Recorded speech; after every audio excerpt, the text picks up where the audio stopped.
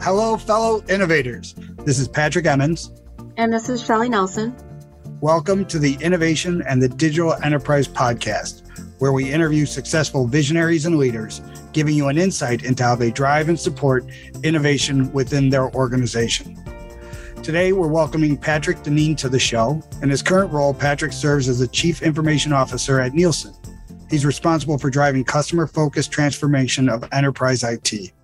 Prior to his role as CIO, Patrick held various leadership positions at Nielsen, including SVP of Acquisitions, Technology Strategy and Delivery, and Product Leadership. Also, prior to joining Nielsen, Patrick held leadership positions at CSG, Equifax, USA Data, Claritas, and Hart Hanks. Patrick holds a Bachelor of Science in Industrial Engineering from Columbia University in New York and an MBA in Finance from the NYU Stern School of Business. Welcome to the show, Patrick. Great to be here. If you don't mind, can we start by having you share with our listeners a little bit more about your role at Nielsen? Would love to. As corporate CIO, I'm responsible for our enterprise platforms. I'm also responsible for our real estate, our procurement, and our workplace technology. The way I think about it is I'm responsible for our SG&A costs. And I partner with our CTO and his teams that are focused on cost of goods sold, products that we build for our clients.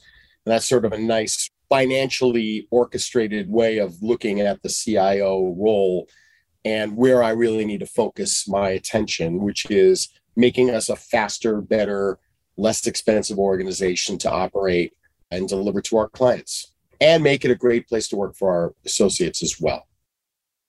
Very interesting. I know in our previous conversation, one of the more interesting things about your background is you refer to yourself as the accidental CIO. Would love to hear more about that. Yeah, I don't use that as much these days because I don't want people to think that. But I got to this role in a very different path, very different path than most folks get to the CIO chair.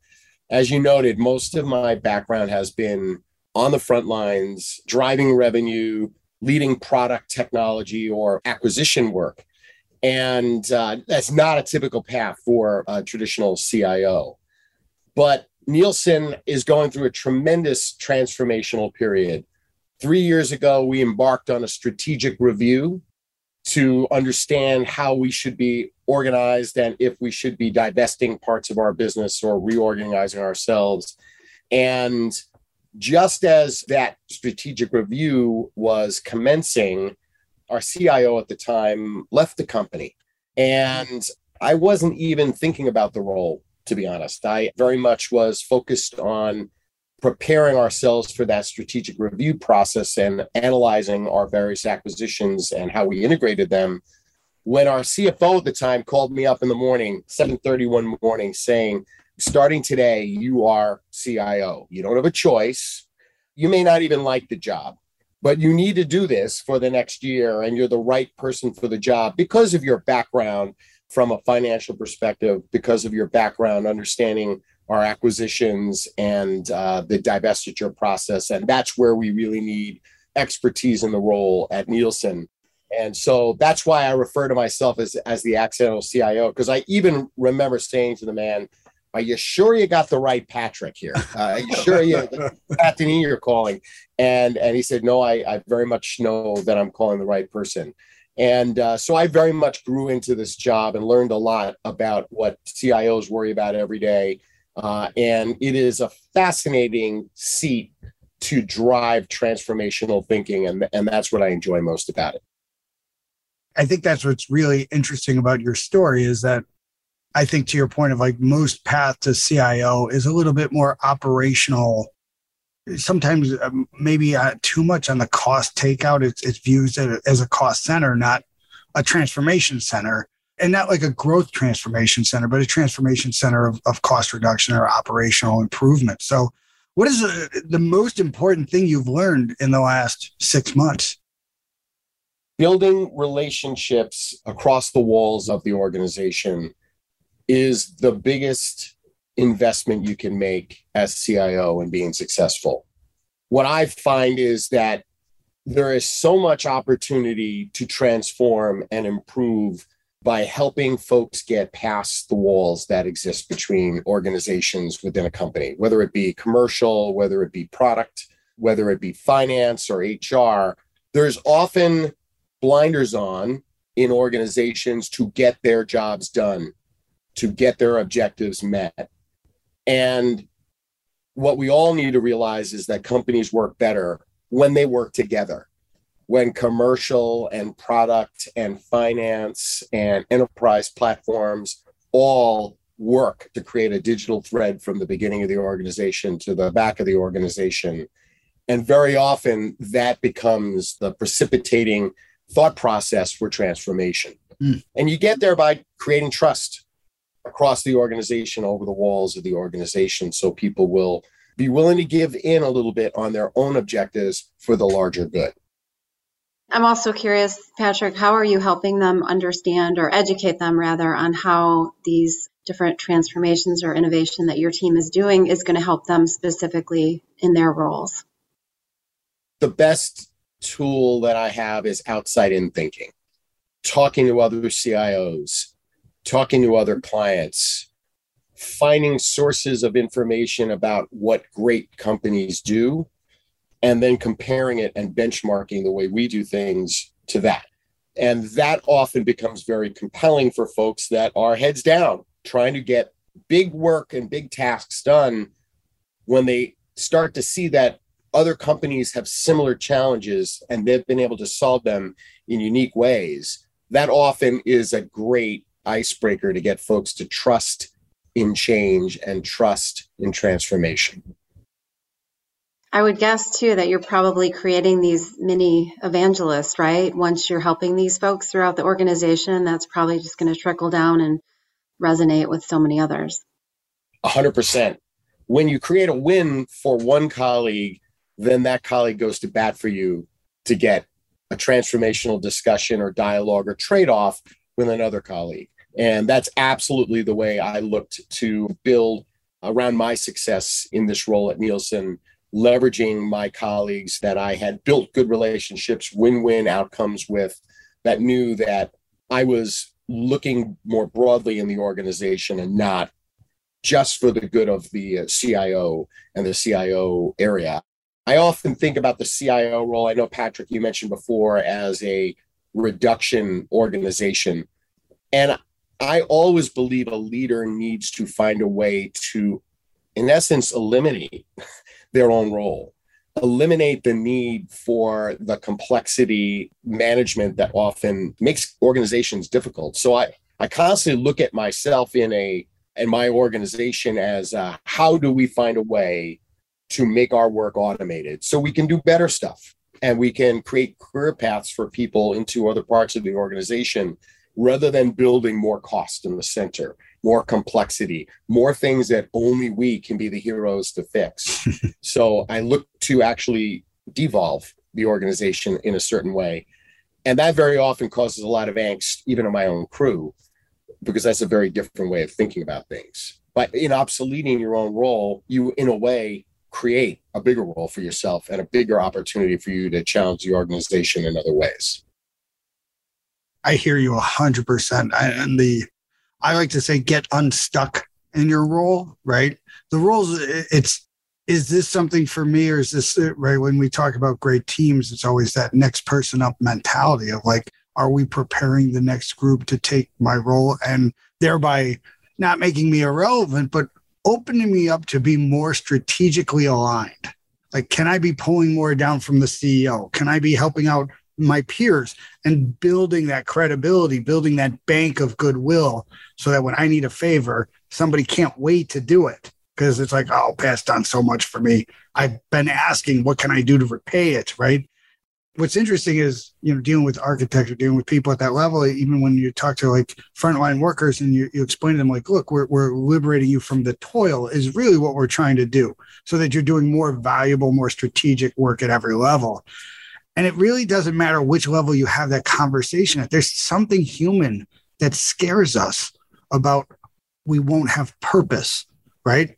It's not just at the phone desk level. It's not just at the IT or the engineering. VPs, C-level folks, the first thought is, oh my God, what value do I provide for this? And I think there's a reptilian brain thing going on there of like, I don't know my place in the tribe right now. And it's very off-putting. But to your point of like, if you can set that vision of like, hey, you're not being excommunicated, you're being elevated, right? And I think that's a tremendous strategic position that I think real leaders are doing, as opposed to the, how do we push this down just to the lowest cost provider? It's how do we simplify it so that nobody has to do the toil anymore? And I think it's historically, and again, I'm not trying to say anything negative about the CIO role. I think it's just, if you think about the history of like from 2000 to like 2010, there was so much a demand from the CEO of cost reduction in that area. So those are the people that historically were promoted into those spaces, and there's places for those folks. But to your point, and this is an interesting question, because I've had a little bit of a mind shift recently of like, we clearly have a shrinking country. We have a shrinking group of people. Like, it's not coming back, right? Like, we're not replacing ourselves. And as we all saw during the pandemic, we've reached out into every viable country, locale in the globe to find talent, right? Like, which is a super, I think, healthy and an incredible moment in time for humanity to like spread the wealth so globally, right? But at the same point in time, they're not growing. I've had a bit of a mind shift of like the criticality of our engagement with our employees, and the things that like normally you might lean toward disabusing are going to actually be the most critical elements of success, thriving, and like creating that internal experience is going to be, if not more, as important as the experience you're creating for your customers. I'd love to get your thoughts on that. Wow, there's so much wonderful stuff that you just talked through. I jotted a few things down while you're talking. The tyranny of growth is one thing that was in my mind, in that companies don't get valued in a way they want to be valued unless they're continuously growing. And growth, it means two things. You're either selling more or you're costing less. Only two ways to get there. And the cost side of it is limited. So that is a constant challenge for every business on earth. And that's daunting. It does create a difficult situation that employees are often on the wrong end of the stick in many situations. Yet, a lot of what you were talking about and what we were talking about earlier is asking our employees to be fearless and to trust and to not worry about what's going to happen to them personally, but striving for solving bigger problems. The way I always think about it. As I talk to my kids, and who are all embarked in the early days of their professional careers, and also mentoring folks, when they ask about how do I get to a bigger role? How do I get more responsibilities? How do I become a manager or a leader? I break it down to solve bigger problems. Don't necessarily worry about the size of the team or the size of your budget, but solve bigger problems. And bigger problems can be in many dimensions. It could be as perceived by your CEO or your CFO or your board of directors or your teammates. But if you're constantly looking to get yourself in a position to solve bigger problems, everything else will take care of itself. It's sort of a simple razor that I've been thinking about even in my own life. As I've solved bigger problems, I've been given more opportunity to solve bigger problems. So it's a self-fulfilling prophecy. Wow, that is great stuff. Well, and I think the solving bigger problems, right? Like thinking downfield, right? Thinking about the bigger picture, right? Don't get caught in the daily grind of what's not possible or what's not perfect. And running a couple businesses, it is easy to fall into that trap of like, oh, we got to tweak this, we got to fix that, we got to do this. And I think some people are just naturally more inclined to think and live in the future. Not that other people can't learn how, right? They can. I don't ever put people in boxes of like, oh, this is just what you can do, because we really have no idea what people can do, because it's really based upon the things that they've been exposed to is the limit of like what they know that they could do. So, but that idea of like, looking at the bigger picture, getting bigger gains, right? That is tremendous stuff. Because I think so many people do get caught up in the griping of the today, right? Like, I wish this was better. I wish that was better. It's like, things are pretty good. And maybe we should be thinking about not the table scraps, but like an entirely different meal. I was going to say, just to throw a monkey wrench in here, we had the honor of having Nick Saban, the coach for Alabama, speak at our conference yesterday, our company conference. And it was so interesting. And he gave me such a different perspective on how we think about the day-to-day versus the end game. And basically he was saying a great mentor of him told him, don't think about winning the game, winning the championship, winning this. It's every moment is a story, has a beginning and an end. And so he really encourages his players to think about every single play versus, oh my gosh, the score is, X versus X, and we have to win this game to win the championship. So it just completely changed my perspective, and I'm still kind of digesting it, but it was really, really interesting. And, he has such a great respect for his team, and he expects that out of his team as well. And even in taking their hats off when they're walking through their stadium or tucking the back of their jersey in, it's all about respect. He's like, of course, the old saying, there's no I in team. He's like, but there is an I in win. And everybody has to show up every day with the same purpose and the same values and respecting, the rest of the team and the organization for us, to get that win. So anyway, I just want to put that out there because yes, we should always be forward and future thinking. But for me, I just now need to think about, every moment is a story and just looking at the day-to-day in a different way. Yeah. And not giving them up. I was just talking to my wife the other day, and we were talking about what do we both want from the next couple of decades of our career. And I hope to work for maybe another, 20 years, 10 years, who knows? 10 years anyway, let's just say 10. But, if you're earlier in your career, you might say you want to work 20, you might want to work 30. Well, if it's 10 years, you have 50 weeks a year, and you could do the math. That's, 1,000 weeks. And that's not enough to just casually throw one away. Every week means something. And, are you getting yourself into a situation where you can solve a bigger problem? Are you making a difference for your team? Are you making somebody's life better in that week? It was a moment of like, it was like a Sunday thinking about Monday thing. Too often you're sitting there Sunday afternoon, you hear people feeling anxious about Mondays, and you should actually look forward to it. Find a way. And if you're not looking forward to it, you got to ask yourself why, because you don't have that many Mondays to give any of them away. Wow. Well, yeah. How many to want to hoard Mondays, right? Where it's like most people are like, I hate Monday. Yeah. Well, think about how you got to ask yourself why. How do you change your circumstance so that's not the case? Now, one could say by taking Mondays off. Maybe that's another way of there. But we only have so many trips around the sun. Yeah. Don't waste them. And to the point, Patrick, you made earlier about thinking about growth and success in business differently as growth becomes harder and harder and harder. It's can you go and make somebody on your team's life better?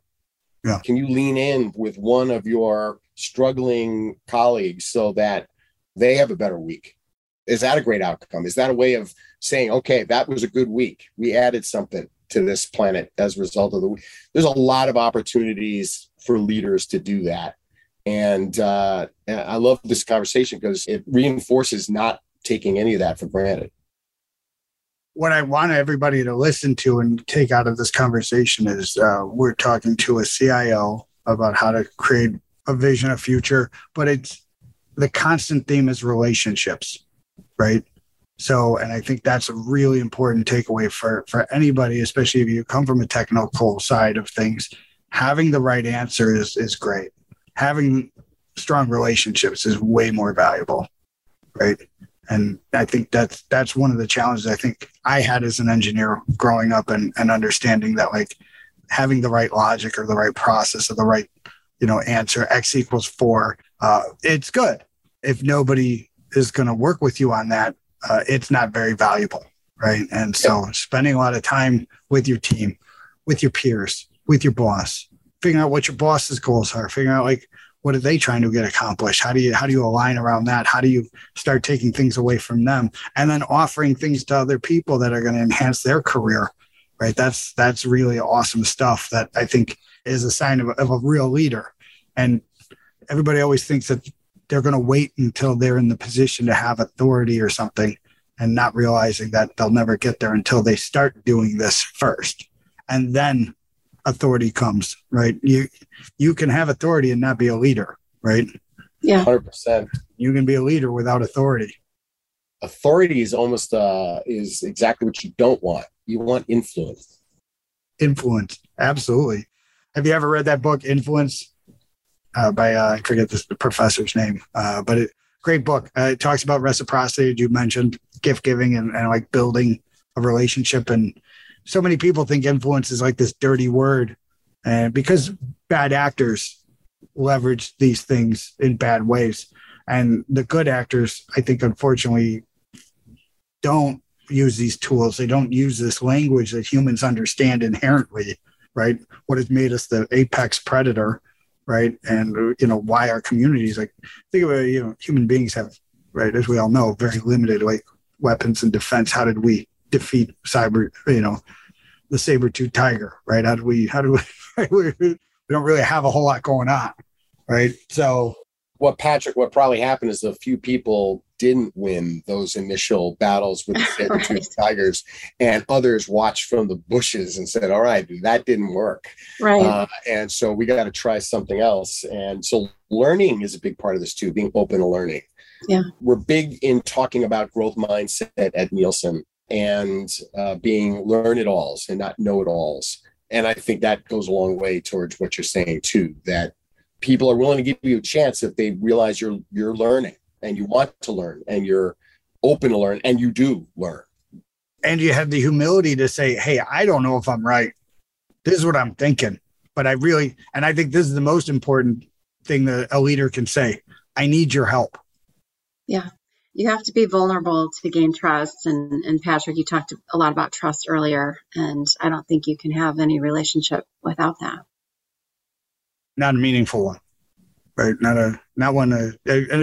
It's like rattling off some of my favorite books where you get into the book Mindset by Dwork is an awesome book, right? It talks about the growth mindset. And I don't think it's as binary as you might think it is. I think we have an open mindset in different arenas and maybe a closed mindset in others, just based upon like humans aren't that simple.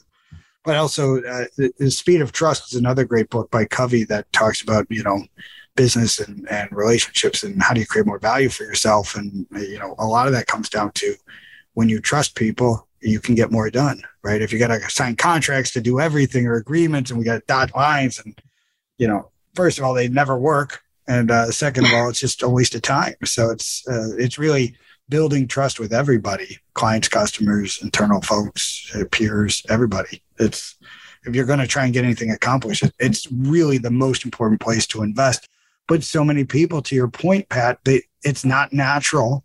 We've all worked in different organizations where it's not only not encouraged, you're punished for it. Where, I worked at a large telecommunications company where my boss made it pretty clear that anything I do wrong, I'll be blamed for. And anything I do right, he's going to tell his boss about and take credit for. Right. And that was not uncommon.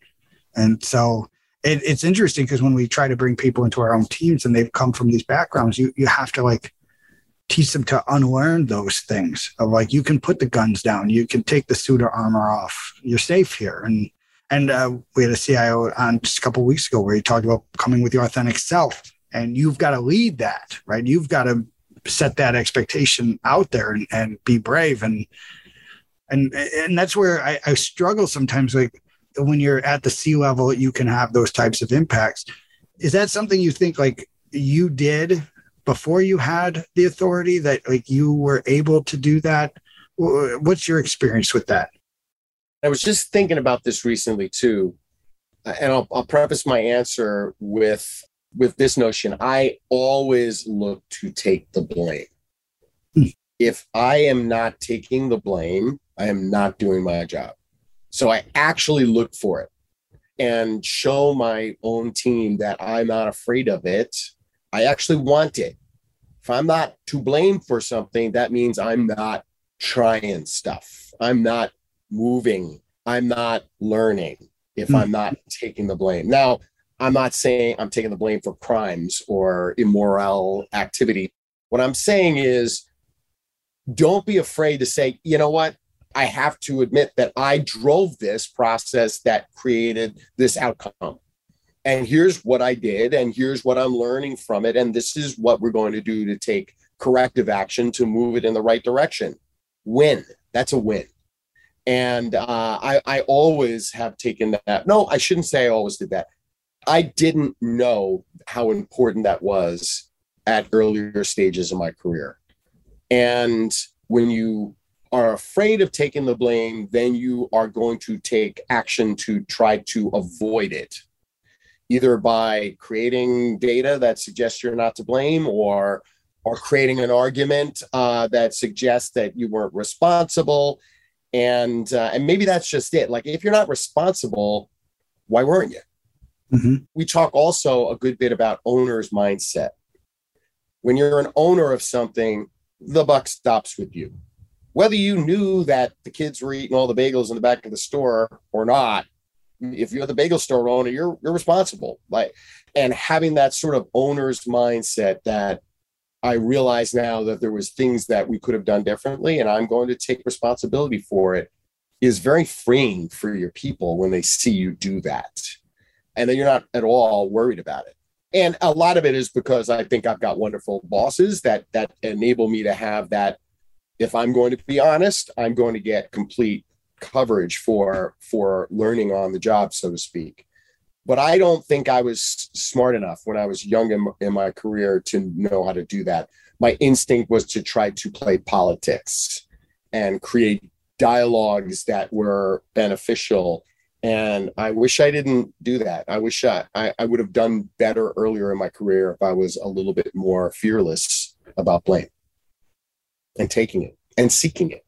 Yeah, I think I had a conversation with my son the other day, and I said, hey, he was going to Purdue for a trip. And I said, when he came back, I said, hey, any cute girls there? And he's like, Dad, I have a girlfriend. I'm like, okay, just asked a question.